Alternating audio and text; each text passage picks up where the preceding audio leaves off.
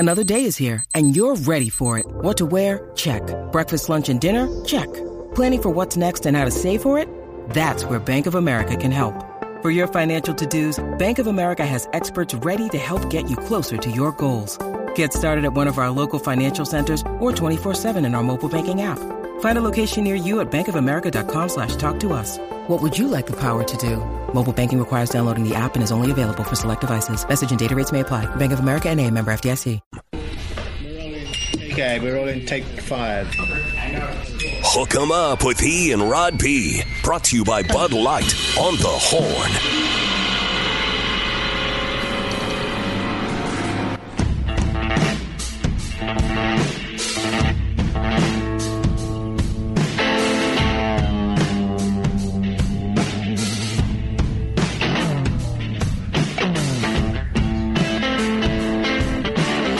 Oh, man, appreciate the conversation this morning. A lot of them. Rangers are a win away from a championship for the first time in franchise history. We're doing our best not to jinx it, but it feels pretty solid right now. But Ranger fans have been here one win away. I won't remind you of 11, but you know it. But feeling good about the Rangers after they did decisively dominate the Diamondbacks last night, even without Adolis Garcia in their lineup or even on their playoff roster, but still plenty of offense for the Rangers. Also, a lot of thoughts on the text line this morning. Appreciate those conversations. 512-447-3776. It says you guys think maybe the NCAA is going to wait till the playoffs come around and drop the hammer on Michigan and stick it to Harbaugh. Look, I don't, Rod, the one thing I have predicted on this since it first started is it's going to grow quickly. Because you could tell pretty quickly that this has been kind of whispered about behind the scenes, and there'd been information being compiled, and all of a sudden, once it's out, right? The dam is broken on, what people have been holding on to, because now there's confirmation of it, and now the digging is on. I don't know how this is going to play out. I've argued the Big Ten should get ahead of it and go to wireless headsets for the rest of the year. They haven't done that. Well, it's too late now. I know. It's too late. Too late. It's Wednesday. Last week was the time to do it when you brought that idea, which was a good idea, but it's too late now. It's got a mind of its own. Well, and now it's at this point. Because nobody said anything. There's been no other side to the story. Well, I mean, Jim Harbaugh kind of mumbled this week at his press conference, let it play out, got to let it play out. What? But again, this is. Let it play out. And, he's let the investigation play out, I should say. That's what I'm saying. When you're innocent, you don't say stuff like that. Yeah, it's you don't say something like you go out there and you go, man, I had nothing to do with this. I have no idea what's going on. That is something rogue operation within my organization. I have to fix it, but that ain't got nothing to do with me. I will be absolved here. I think the Big Ten should have made a statement or said something or done something. Because they may be the best team in the country right now, but they're third in the first college football playoff rankings. There's argument that they're already getting dinged for it. But at the same time, any information that they've gathered, Rod, they have. Yeah. Right. It's all there. They have it. And what what's allowed in the Big Ten is that you still have to do your non-wireless or your non-headset communication. So you got to do your signs. Well, now there's an argument that everybody that they play in the Big Ten, Michigan already knows them. So you can at least the teams in the Big Ten can make dramatic changes, kind of like TCU did last year before the semifinal game that they won. Last time Michigan took a loss, really, in the last 2 years was that game.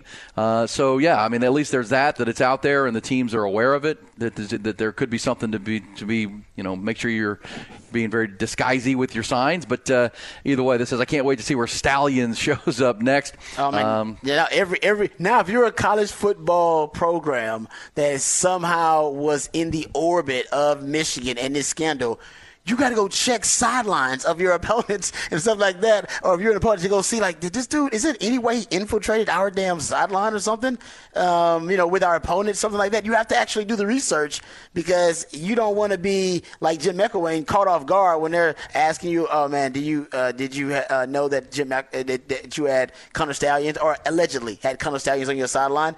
You don't want to be caught off guard. So right now you have to put a team of your support staff out there potentially if you were one of these teams to try to figure out, hey, man, is it possible that Connor Stallions is on our sideline? Because I don't want to see this on Twitter. All right? I don't want Twitter to reveal this to us before we have a chance to get in front of it. Because that now is a possibility. That is sinister. Yeah. Good question here on the text line, and maybe our texters can help because I'm trying to remember this, Rod, and you'll probably remember. Somebody said, any idea for an 11 a.m. kick when I should have my little kids to Bevo Boulevard to see Bevo, the band, and the team? I think that would be 8:30 to 9:30-ish. For an 11 o'clock kick? I know you and I, we did the show from Bevo Boulevard last couple of years, and I think it's two and a half hours to kick. I bet they have a schedule. I'm going to look it up for you. Because we used to get a little rundown, and they do the band walks through, then Bevo with the band, and then the player walk comes through. And, you don't want to miss that. It's pretty cool. It might be 9 o'clock, but at the same time, I think it may be just a tad earlier. I would say grab a coat and get down there between 8 and 10, and you should be good. But Rod's going to get you the exact time. That's coming up on Saturday morning. Let's get to the other headlines, though. Longhorns sitting right in a good spot. Not surprising where they land in the first college football playoff rankings. Let's get it. Top Gun Rentals and Lawn Equipment bring you the top stories. Longhorns and college football last night. First edition of the college football playoff rankings revealed, and undefeated Ohio State slotted at the top with their undefeated record, plus wins over Notre Dame and Penn State already. 3 more unbeatens round out the rest of the top 4, with 2-time reigning champs Georgia, number 2. Michigan is 3. Then Florida State out of the ACC is 4. Washington, undefeated out of the Pac-10, is 5, followed by 1-loss Oregon. Then the Longhorns check in at number 7. They are the highest-ranked team out of the Big 12. Alabama, OU, and Ole Miss round out the top 10. As for the rest of the Big 12, Kansas and Oklahoma State are 21 and 22. Longhorns' opponent this Saturday at DKR, the K-State Wildcats, are 23. NFL, big news coming down this morning. The Raiders have relieved head coach Josh McDaniels and general manager Dave Ziegler of their duties. Fired here midway through the season. Antonio Pierce, their linebackers coach, will take over on an interim basis. Flurry of trades yesterday ahead of the trade deadline yesterday afternoon. Not surprising. Niners, though, made another big splash. Last year it was Christian McCaffrey that they swung the deal for. Yesterday it was Chase Young, the number 2 pick of the 2020 draft. They sent a third-round compensation pick to Washington to acquire Chase Young. Earlier in the day, the Bears sent a 2024 second-round pick to Washington for the Commanders' other young pass rusher, Montez Sweat. Lions acquired Donovan Peoples-Jones from Cleveland. Vikings add quarterback Josh Dobbs from Arizona. Bills snagged cornerback Rasul Douglas. And Jacksonville bolstered their interior offensive line by adding guard Ezra Cleveland from Minnesota. The Texas Rangers, 1 win away now from their first ever World Series crown. They pounded their way to an 11-7 win over the Diamondbacks last night in Arizona. They take a 3-1 advantage in the best-of-7 series. Rangers put Game 4 away early. Marcus Semien ripped a 2-run triple to highlight a 5-run second inning, and Semien ripped a 3-run homer to highlight a 5-run third inning. Corey Seager made it 10-0 with a 2-run shot of his own. Rangers improved to 10-0 on the road in this postseason. They're within 1 win of their first title in the 63-season history of that franchise. It started with the expansion Washington Senators in 1961. Light night in the NBA, just 3 games, but it did include a stunner where the Spurs went into Phoenix, fell behind by 20 in the third quarter, and rallied to beat the Suns 115-114. They rallied for the win. They stunned it on Keldon Johnson's late strip steal and layup. Took it from Kevin Durant and laid it in. Spurs get the victory there. Horn Headlines brought to you by Top Gun Rentals and Lawn Equipment. Gobble up discounts this month by getting 5% off any rental or purchase of Steel outdoor power equipment by donating 2 non-perishable food items for Capital Area Food Bank. TopGun.net. We'll shoot you straight. Okay, so real quick for the texter that wants to know about the kids. Now, this is an early game, so I'm not sure that the 5 hours before the game applies to Bevo Boulevard. We used to get down there like 4 hours before when we were doing, obviously, pregame stuff. And even early on, it would still be open with people walking around, but they'd be setting up stuff. Yeah, they open at 7. I think gates open at 7 so or 8. It's open, but just so you know, it probably won't be set up like that. But if you basically the parade that my man E's talking about, that's what everybody enjoys. You get to see Bevo and the players and all that kind of stuff kind of walk down. That includes the cheerleaders and the band, that kind of stuff. 3.5 hours before kickoff. All right, so 8:30. Yes, so 3.5 hours before kickoff is what you're looking at there. Well, yeah, so 7:30, right? No, 3 hours. Okay, so no, because right. Well, 2 would be 9, so yeah. 3.5. If it's 3.5 hours, if it's 3.5 hours before kickoff, I just know we were there for early games, and it was not that early. It wasn't coming through at 7:30, but we'll see. We'll find the answer. I think it's probably. I'm going off what I'm reading. Yeah, I get you. The information I'm reading. I don't know. I'm not going off personal experience because, like I said, I don't go out there, and I don't have kids that go down there either. But yes, that's what it says here. Yeah. About 3.5 hours before kickoff. Okay. Well, I'll double check that, but I think it's probably going to be about 8:30, 8:45. But just on my own memory of sitting there watching it happen while we were doing the show on Bevo Boulevard, that's about the time. We did it for the player walk has to be somewhat early though because you got to get the players in. Yeah, you do. So on the field, get stretched. Yeah, so it's good. The players walk has to be somewhat early. I know that. So I don't know what time it is, but I know it's got to be pretty early because hell, I'm a player. I mean, we used to be there sitting down at 3 hours before the game, ready to get taped and do all of our stuff individual, and that's no rush. So that was going to be pretty early. All right. Well, let us know if you know where that stands, because we want that guy to have his littles out there to see it, because there's only 2 more chances. Beaver Boulevard 2 more times. This game, and then, of course, the Friday after Thanksgiving with Texas Tech. Longhorns will be on the road the next 2 games as we are now into the month of November. Will it be in November to remember for the Longhorns? They put themselves in that position that it can be a very special year for the Longhorns. But, man, it can turn pretty quick if things don't go well on Saturday. By the way, that Phoenix Suns Spurs game last night, that didn't end well for the Spurs. I mean, for the Suns. Did you see this?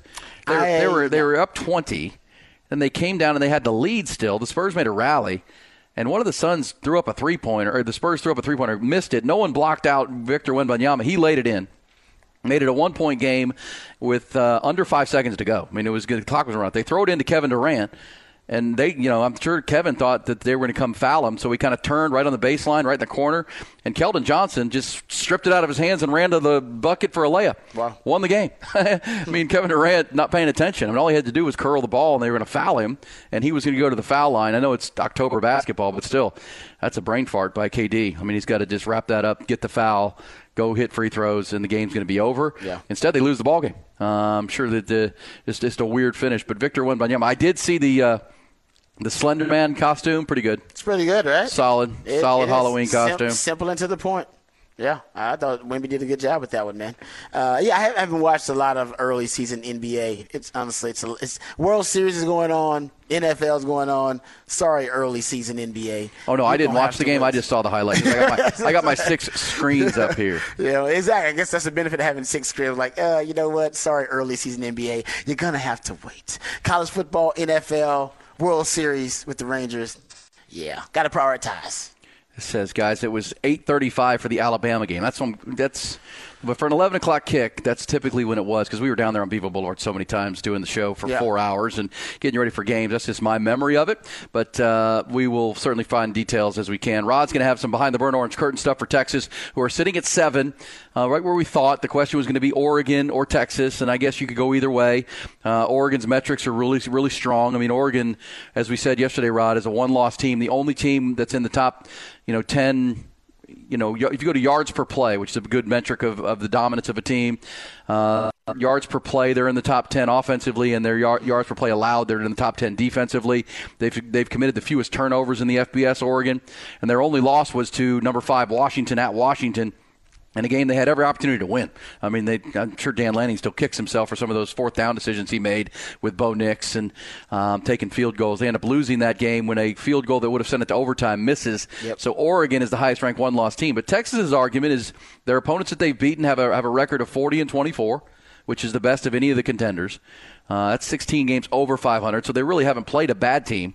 Every team they've played has a winning record, and they've got ranked wins over Kansas and Alabama, of course. At Alabama, that's the best win of anybody. And their loss was in a rivalry game, in a very end-of-game situation on a neutral site. So don't have a bad loss, have a bunch of good wins. So it's very close between them and Oregon as far as that goes. But, we got a month of football left, Rod. This is just the snapshot, the first glance, and Longhorns are right where they need to be. Yeah, the committee is just a little inconsistent all over the place with exactly why teams, they haven't explained this, but just kind of looking at the rankings, why teams are ranked where they are. Ohio State, and you pointed out yesterday, you want to see the teams with the best resumes be ranked the highest. Well, I think that is the case with Ohio State, but not necessarily the case with Florida State, which are ranked behind Michigan and Georgia, which don't necessarily have great resumes, but I understand they're getting the benefit of the doubt, especially Georgia's getting the benefit of the doubt because they're defending national champions, and Kirby Smart's a made man now, so they're getting that little bump, and then Michigan's getting the bump because they have won their games probably by the most impressive fashion. They've won it, in a dominant fashion, so they're getting style points is why they're ranked so high. So I'm just not sure exactly what is valued more by the committee style points, resume, benefit of the doubt, that kind of stuff. They got a lot of different variables I'm sure they're throwing into the mix.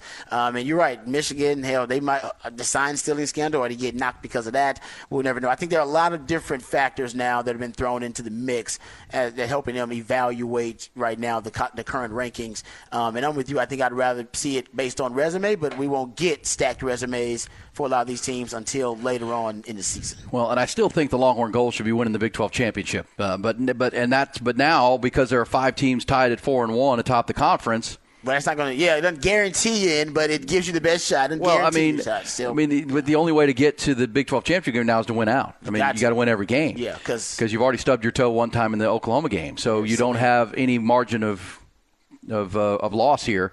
And so, but that's that's the exciting part. Meaning the goal to start the year was to get to the Big 12 title game and win it.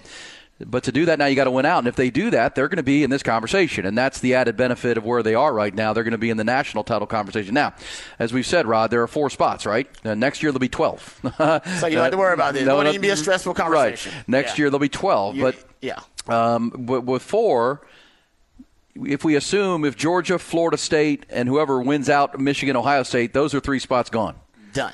Can Georgia take a loss here between now and the end? They've got to play Florida and Miami. But the SEC will get a spot. SEC will get a spot. Big Ten will get a spot. We know that. Yeah. And so that's 2 gone. You feel like it, right? Yeah. Now, I mean, if Georgia takes a loss and Bama's got a 1 loss, and then we get into that semantics, that could be really interesting. But let's be real. If Florida State's through the toughest part of their schedule, they still have to win November and win the ACC championship. Got to play the rivals, but they're not ranked real high. Yeah, Florida still FSU still has to play Florida in that rivalry game, but Florida's shown to be pretty much a paper tiger right now for Billy Napier. Miami, that could be a challenging game for them. That could be something, but in the ACC, they're not ranked real, so that would be in the big upset. But they just beat Clemson and they beat North Carolina, so that one won't be easy. And then they've got to win the ACC championship, which looks all very doable with a 6th-year quarterback in Jordan Travis and what they're doing with Mike Norvell. Georgia they look like their schedule is still very favorable. Now they're going to have to win the SEC championship game, which at this point looks like it could be Alabama. Yeah. In that game. But again, if we just concede that the winner of Michigan, Ohio State will be undefeated and winner of the Big Ten, Georgia, Florida State, those are 3 spots. You got 1 left. And that becomes the debate between whoever wins the Pac-12 and whoever wins the Big 12. Yep.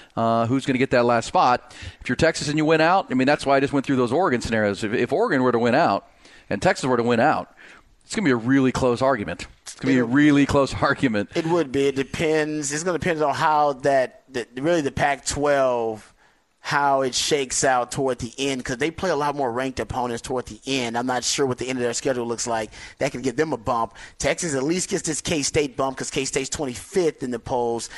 But after that, I don't know if Texas will get a bump. TCU, Iowa State, they're not going to end up ranked, are they? Well, I mean, this would be interesting, Rod, if they were to win this game. Because let's assume Texas wins this game, so they get a top 25 bump. And we're saying that knowing they could very well lose this game. Yes, we're not being cocky or arrogant. We know they could lose. Let's just, for the sake of this conversation, they win this game with a backup quarterback at home against the 23rd ranked team in the country, who's maybe the hottest team in the Big 12.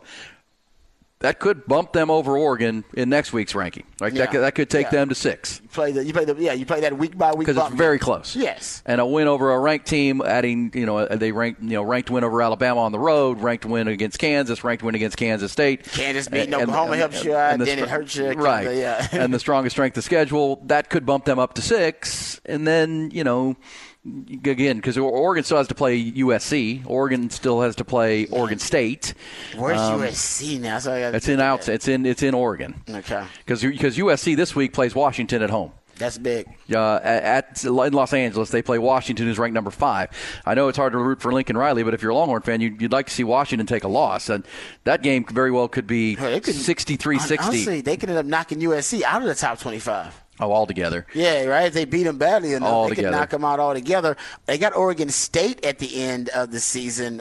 Oregon does. That's in the rivalry game, and they're 6. They're ranked right now. Pac-12. Everybody in Pac-12 is pretty dang good. But so that could end up bumping them up a little bit too. But yeah, you're right. It's going to be close. It's going to be close between those two if they both take care of business. If they do. And as we said, I was reading some comments from Chris Kleiman, who's the head coach at K-State, and he's obviously very impressed with Texas, and he hasn't beaten Texas. This guy, Chris Kleiman's like, man, these teams, whether it was Tom Herman or Steve Sarkisian, the Longhorns have really turned the tables of that series.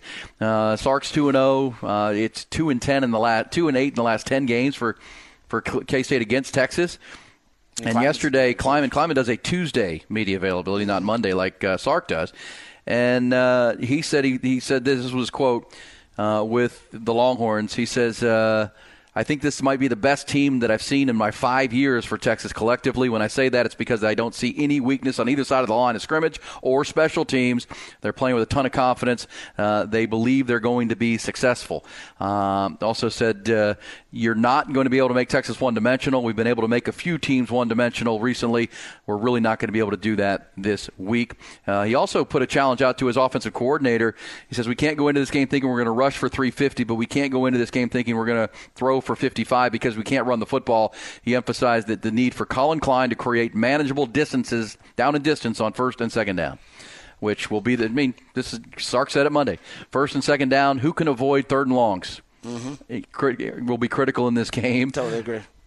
Because they both love to stay ahead of the chains, which gives them the full playbook on second and short or third and short to attack a defense. Otherwise, the defense then gets to pin its ears back and come after if it gets to third and 7 or more. That's going to be the challenge in this football game when you get down to it. But, again, Sark has been pretty successful against Kleiman. Both teams are pretty physical. And the one thing, we did the On Texas Football live stream last night with Jerry Hamilton, and Jerry said he had a long conversation with someone within the program and said that Monday was not a good day for the offensive line. Monday, the offensive line. They got after him, huh? They got after him. Yeah, they should have. And Sark wasn't happy with the inability to punch it in from the goal line twice against BYU. Because, you can understand Sark. He's a creative guy with his play calling. At the same time, y'all, this is a mano-a-mano thing. This is a pride thing. Well, this is us against them. He's been bragging about big humans for the last 2 years, and I think at this point, Longhorn fans are like, you know what? To hell with the big humans. Can I just get good old linemen that can block? Like, you can have your big humans if you want to. Give me the old linemen that can effectively block in short yardage and goal line situations. Yeah. You can have your big humans back. But you know what? They seem to block in short yardage situations in the middle of the field pretty darn well. Yeah, but middle of the field is always different because you don't have to defend the deep. You don't have to defend what's behind you. We're in the red zone. Goal line is different than short yardage, I guess, there. You can make that determination because short yardage, I still got to defend the deep if I'm in the middle of the field in between the 20s. But if I'm on the goal line in the red zone, then to me that's easier because I can just go all out, and I don't have to worry about you beating me deep because there is no deep. All right. I have now the official UT document of when this will start. 8:45. 8:45, Rod. Thank you to someone on Twitter who sent it to me. For the youngsters that want to get out there and the father that wants to take his littles out to see Bevo Boulevard, the answer is 8:45 is when you cheer on the Texas football team at the stadium, the official team arrival. Line up on the north side of Bevo Boulevard beginning at noon, and then the stadium gates will open at 9 o'clock. There you go. There you go. There you go. Nice. 8:45. Thank you, people. Good job. That says USC shouldn't be ranked at all. Well, potentially. But if they keep playing defense like – because remember, they beat Cal last week 50-49. Yeah, their defense shouldn't be ranked. Their offense is legit. So they'll be knocked out of the rankings. They lose again. It says FSU, Florida State is a fraud. Well, I don't know. Florida State beat LSU. Florida State beat Clemson. Florida State. That's a strong word for a team with such a strong resume. There's fraud. And a 6-year quarterback. You mean flawed? He said fraud. Flawed, I think, is more the term. Fraud? I don't know about fraud. Okay. I would say flawed because every team is flawed. No doubt. Teams like USC, they have a tragic flaw. I mean, one of their phases is one of the weakest phases. Said it. Texas has flaws. Their red zone offense is bad. Flawed. Short yardage. Well, and I keep hearing people say that Lincoln Riley is letting Alex Grinch bring down his name. But at the same time, this is on you, Lincoln. At this point, this is your defense, brother. Yeah. This is your program. This is your defense. That's true. And it's not good on that side of the ball. You got to own that. Hey, we'll come back. When we do, Rod will take us behind the BOC. Sark v. Chris Kleiman. It's a coach's game here. I mean, you got a backup quarterback at home against a very good team. This game, it seems to be is on Sark to have a great game plan, call a great game, navigate his young quarterback through a difficult team that is beatable, but you got to make plays when they're there and not make mistakes. We come back with that plus off the record before the end of the hour from the home studio in South Austin. It's Hook 'em Up with Ian Rodby. Aaron Hogan, Rod Babers. Hook 'em up. 1019 AM 1260. The Horn. Rock and roll. That's what the Texas Rangers did last night. Pretty cool scene. You got to imagine it. But Adolis Garcia was told by the medical staff yesterday that his World Series was over. He was going to be taken off of the roster with a oblique strain that he suffered in Game 4 or Game 3, I should say. He'd been carrying the Ranger offense, not carrying, but man, what a powerhouse through this Ranger playoff run. Astro fans in the postseason, still having PTSD from El Bombi, and gathered all the hitters together and said, "My World Series is over. You guys rally together and go get it." And how about last night? Marcus Semien had a huge night. Corey Seager had another home run, his 19th of his postseason career. But at the bottom of the order, Travis Jankowski taking El Bombi's spot in the lineup. He went 2 for 4, drove in a couple of runs, and it was a desert storm for the Rangers last night. And now they have Nathan Eovaldi on the mound tonight. Their ace, looking to close out in Game 5. He started Game 1. He's been lights out in this postseason. So the numbers are on the Rangers' side, to say the least. If you go up 3-1 in a series, Rod, I give you the number? It's got to be close to 90%, I bet. Yeah, I think you're about right. 42 of the previous 49 teams. 42 of the previous 49. Wow. To take a 3-1 lead, have gone on to win the World Series. The recent club that didn't was the Chicago Cubs against Cleveland in 2016. It's crazy. So, feel good about it. And this Ranger team, they're now 10-0 on the road. They haven't lost a game away from Arlington. Clutch. They've just been clutch. Too good. Yeah, man. They really too talented. And again, now you're putting your ace on the mound. I mean, and you don't have to – if you can get tonight's game, you don't have to worry about your Max Scherzer and your pitching staff and those kind of things. We'll see. And with the night off coming the next night, you wonder how Bruce Bochy manages this, kind of like a Game 7. Let's just get this thing now. If we get a lead, let's save it and let's go home and have a parade. Let's not go home and play a ball game. Let's go home and set up a parade. And where's that parade going to be? Is it in Arlington or will it be in Dallas? Oh, in Dallas. Fort Worth? In Dallas. Okay. Dallas. Yeah, you got to put that thing in Dallas. But they're in Arlington. Is that you throwing a little shade there? I'm just asking the question. They're halfway between Dallas. I mean, it's a Metroplex team. Okay, so would the Cowboys parade be in Dallas? When you need mealtime inspiration, it's worth shopping Kroger, where you'll find over 30,000 mouth-watering choices that excite your inner foodie. And no matter what tasty choice you make, you'll enjoy our everyday low prices, plus extra ways to save, like digital coupons worth over $600 each week. You can also save up to $1 off per gallon at the pump with fuel points. More savings and more inspiring flavors make shopping Kroger worth it every time. Kroger, fresh for everyone. Fuel restrictions apply. Well, because they're the Dallas Cowboys. But they play next door to the Texas Rangers. I know. I'm just kidding with you a little bit. I mean, I can root for your team, but I also give you some business. You know what I'm saying? Give them the business. Proud of your team. They're doing good things for the great state. But right. if I'm a little old Arlington, I'm like, come on, man, we should get a parade over here. Well, they can try. They can drive to Dallas. They can drive to Dallas. They can drive to Dallas for that parade. Don't worry, they can start making plans. They're the already. Metroplex team, and no doubt about it. And they're doing them proud, to say the least, right now. Big win last night. That was nice.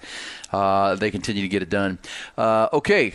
By the way, I finally figured it out, Rod. I'll tell you an off the record. What'd you get? It's been driving me crazy even since the Astros series and before. Evan Carter, who the young outfitter looks like to me. Uh-oh. It finally hit me last night because I saw him in the dugout with his hat off. Found his doppelganger? I think I did. Who's the doppelganger? I'm going to tell you coming up. I'm going to tell you coming up off the record. All right, I like that. But what we need to do right now is talk Texas football, ranked number 7 in the first college football playoff rankings, part of that 5-way tie atop the Big 12 Conference at 4-1. Let's go behind the burnt orange curtain. And they were all asking themselves the same question.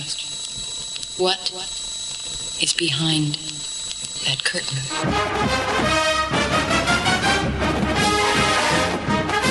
All right, Texas versus K-State. Everybody is excited about this matchup, as well they should be. This is a big matchup for Texas, but also a big matchup for Sark because, Sark in this situation, he's ascending right now. I think this is we talked about this. This is a year where Sark's going to either confirm or shatter the narrative about him. If you're a Sark fan, he's probably going to confirm. If they end up winning the Big 12, he's a championship-level coach. But if, Sark obviously underachieves with this really talented team, there'll be people out there who say, I told you so. Sark has always been a coach that underachieves, right? He can never win the big game, can never, win win double digits can never win the conference, that kind of thing. And this is one of those games, and he talked about it too, where Sark's going to have to outcoach Chris Klieman. I brought up the fact that if you're looking at, just advantages based on this matchup, it'd be hard to say that Chris Klieman didn't have the coaching advantage. Now, you can make the argument that Sark has, accomplished a lot this year. So if you want to say it's a push and a draw on the coaching matchup between Texas and K-State, you could say that. But there's no doubt K-State having two quarterbacks, including a veteran starting quarterback in Will Howard and Avery Johnson, the heir apparent, and Texas having their backup quarterback gives them a quarterback advantage in this matchup, and that's a huge advantage in football, as we all know. So Sark's going to make up for that, and he's going to make up for that by making sure that his young quarterback is playing at a really high level in his second start and making sure that this offense is operating at its maximum effectiveness. And that means him figuring out how to conquer the dreaded 3 high 3 down defense, right? Which is 3 down linemen, 3 high safeties, and it is the most malleable of all the kind of defensive presentations that are utilized these days. And Sark's offenses have had trouble versus the 3 high 3 down. I got into this earlier, but I'll spare you all the numbers and just give you the facts. If you go look at Sark's offenses in the last 2+ years, in the Big 12 versus these 3 high defenses, which, it basically was popularized here in the Big 12, created in the Big 12. Oklahoma State's the first documented a rep or action of that I documented, I could see, of the 3 high 3 down being used in the Big 12. And then Iowa State takes it to another level, and then they popularize it. And now you got K-State running it, you got TCU that runs it, Iowa State runs it, and every team has it now pretty much in their repertoire, even teams in the NFL. But some teams, they major or minor in it. It is part of their defensive DNA. Those teams who have utilized it a lot versus Texas and made it a part of their defensive DNA, and they do it as well, if not better than anybody in the country. And by the way, Sark's about to embark on that run of K-State, TCU, Iowa State, those teams. His passing yards, his offenses, different quarterbacks, right? We're talking about 2021, 22, and this season, so different quarterbacks. Passing yards for Sark offenses drop versus 3 high defenses. Third down percentage drops actually from 45.9% versus other defenses in third down percentage to 36% versus 3 high defenses in his third down conversion percentage. Touchdown interception ratio drops tremendously from about 5.5 touchdowns to 1 every interception to about 2 touchdowns for every interception versus 3 high defenses.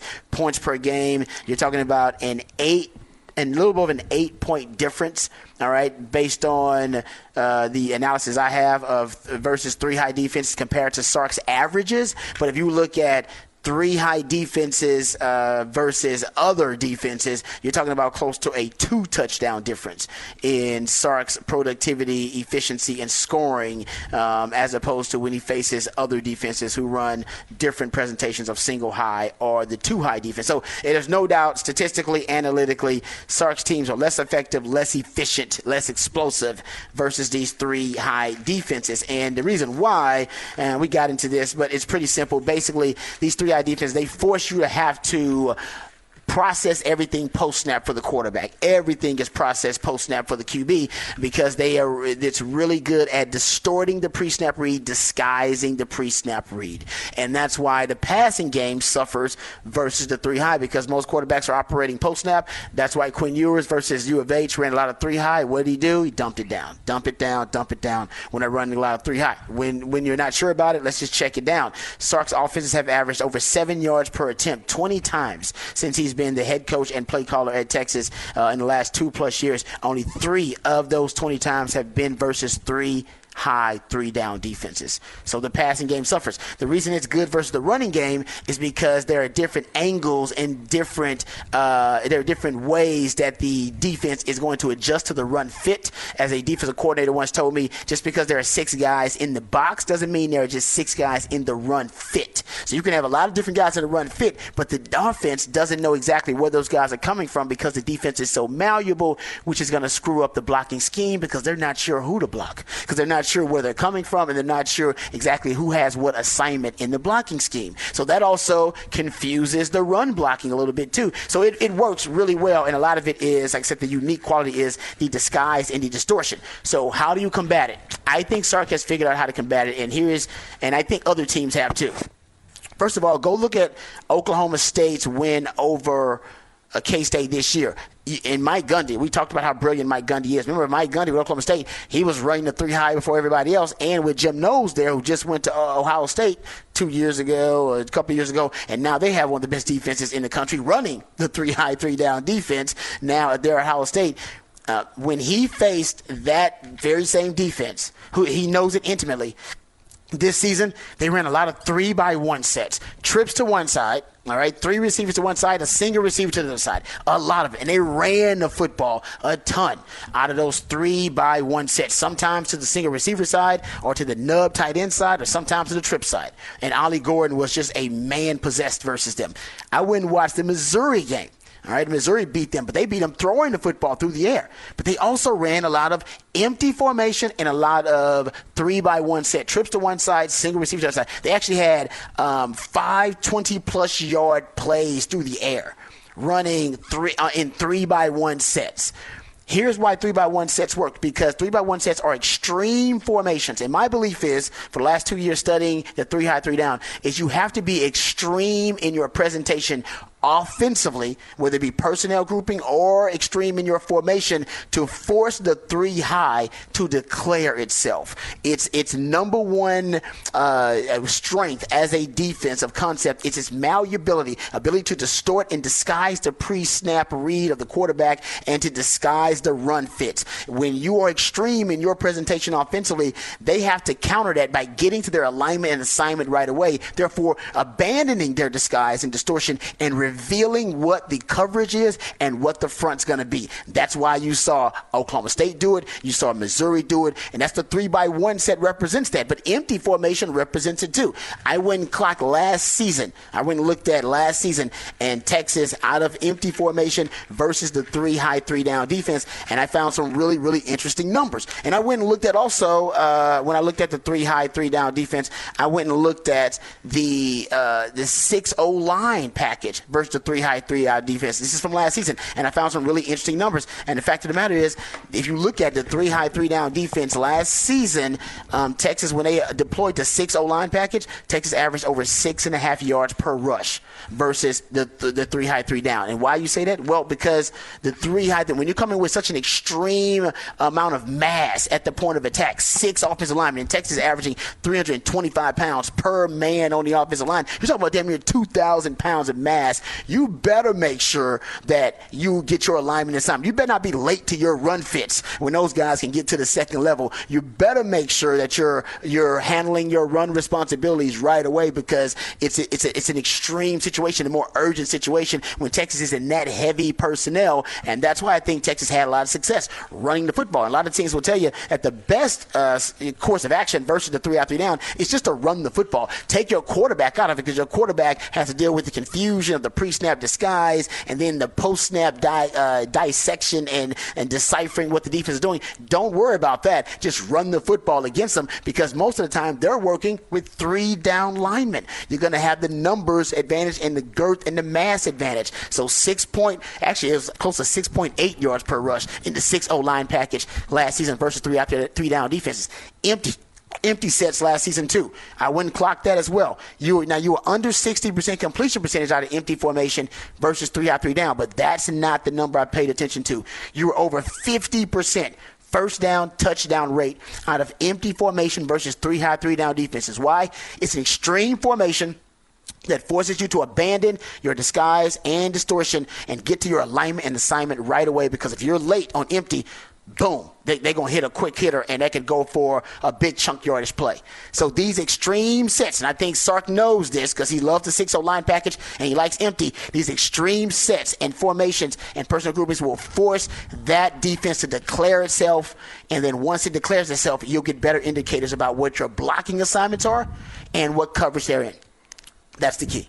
Love the idea. I've heard you say the empties before in the 6-0 line package, and then even the trips to either side. The 3x1 sets work too. To force them to declare because that was a nice one too. All right, we'll be watching that on Saturday, and you're going to have to execute that with a backup quarterback. But Malik Murphy said now 2 weeks of practice to implement. I love what I really liked is when you mentioned the trips to one side and then Ollie Gordon running out of that. Oh, he did a ton of it. You have an offensive line and a running back in Jonathan Brooks who should be able to flourish in a similar way if you can copycat some of that stuff. And they won that game. And another part of the reason they won that game 29-21 in Stillwater was Ollie Gordon had a big game running the ball, but they also forced 3 Will Howard turnovers. That was big. Interceptions in that game. Yep. And this is what Texas will deal with on Saturday, 11 a.m. That's good stuff behind the BOC. Coming back, we'll go off the record. I'll tell you who I think the Ranger rookie Evan Carter looks like. I'm even more convinced now that I looked him up. Also, Rod, we've got DD Mangudu. Once it's turned on, the sign will spell out Deli Cat Essen. Well, I don't get break my income. Well, congratulations. Continue good sex in the Big East. Thank you, Jimmy. And boom goes the dynamite. It's time for another edition of Off the Record. Do it live. I'll write it and we'll do it live. And thing sucks. Oh, man, it is doesn't suck today. We got good stuff. It's going to be about 60 degrees today. A little frost on the pumpkin this morning coming off of Halloween. Hope you had a great trick-or-treating adventure last night. Oh, yeah. Oh, man. I still got candy left over. We got a whole bath. We only had like 2 people come by last night. No, something happened, man. I think COVID might have killed Halloween for the most part. Oh, no. There were a bunch of people up front of our neighborhood. What, really? Our neighborhood turns out a lot of people come to the front of our neighborhood from other neighborhoods. They just like hang out? They have a block party? I guess. Well, yeah, there are block parties in our hood, but we live back here in the back. You have to drive through here to get to us every morning, Rod, because we are still from the home studios. By the way, the cameras are up and running, so we're back on Twitch. We're back on YouTube. You can watch the show. That's right. I think we've got the audio problems we were dealing with earlier solved, but, yeah, we have the cameras up from the home South Austin Onion Creek studio, bringing it to you live and having fun with you. Hey, Rod, off the record, I've been watching this Evan Carter play baseball for the Rangers. I've been trying to think, who does that guy look like? He looks just like somebody. You said you found his doppelganger. I finally hit me last night because I saw him without his hat on in the dugout. Did you watch the show Boardwalk Empire? I did, yeah. Back in the day. He looks like an actor named Josh Houston who played the character Richard Harrow, who was the sniper. Remember him? He was the sharpshooter. Yes, I do remember. And if you Google an actor, a British actor named Jack Houston, Huston, you'll say, you know what? Went deep on that one, didn't you? Well, because it's just been bothering me. It's because I knew it wasn't somebody super famous. He also kind of looks like Kevin Harvick, the NASCAR driver. But if you look up Jack, he wasn't even the actor. I've never seen him in anything else. But it was like, that's who he looks like, is the dang guy from Boardwalk Empire. I thought you were going to say like a well-known actor. No. I don't know who that dude is. It was just the look, his smile, and then it just, because he was such a good character in Boardwalk Empire because he was creepy. And he had to put on half a face. Remember he had to put his face on? That was pretty, that was actually a cool character. Yes, and that's my man Evan Carter. Evan Carter out of Tennessee. Hey, what do you have, Rod, for us in Off the Record this morning? How about this? A second teacher at a small Missouri high school has landed in trouble with some of the parents at that school and with some of the decision makers in the school district for supplementing her income by having an OnlyFans account. Yeah, that's right. Apparently she had some adult content on her OnlyFans. I guess you can have an OnlyFans account, just can't have the adult content if you're a teacher. A student slipped a note under her classroom door that read, quote, "Knew your secret." I think it's meant no. So maybe she's not a great teacher. She said, "Oh no, oh sugar." Yes. Or maybe the report here is wrong, but that's the way they said it. So that was a written note that was slipped under her door that basically told her that they knew exactly what she was up to in her off time.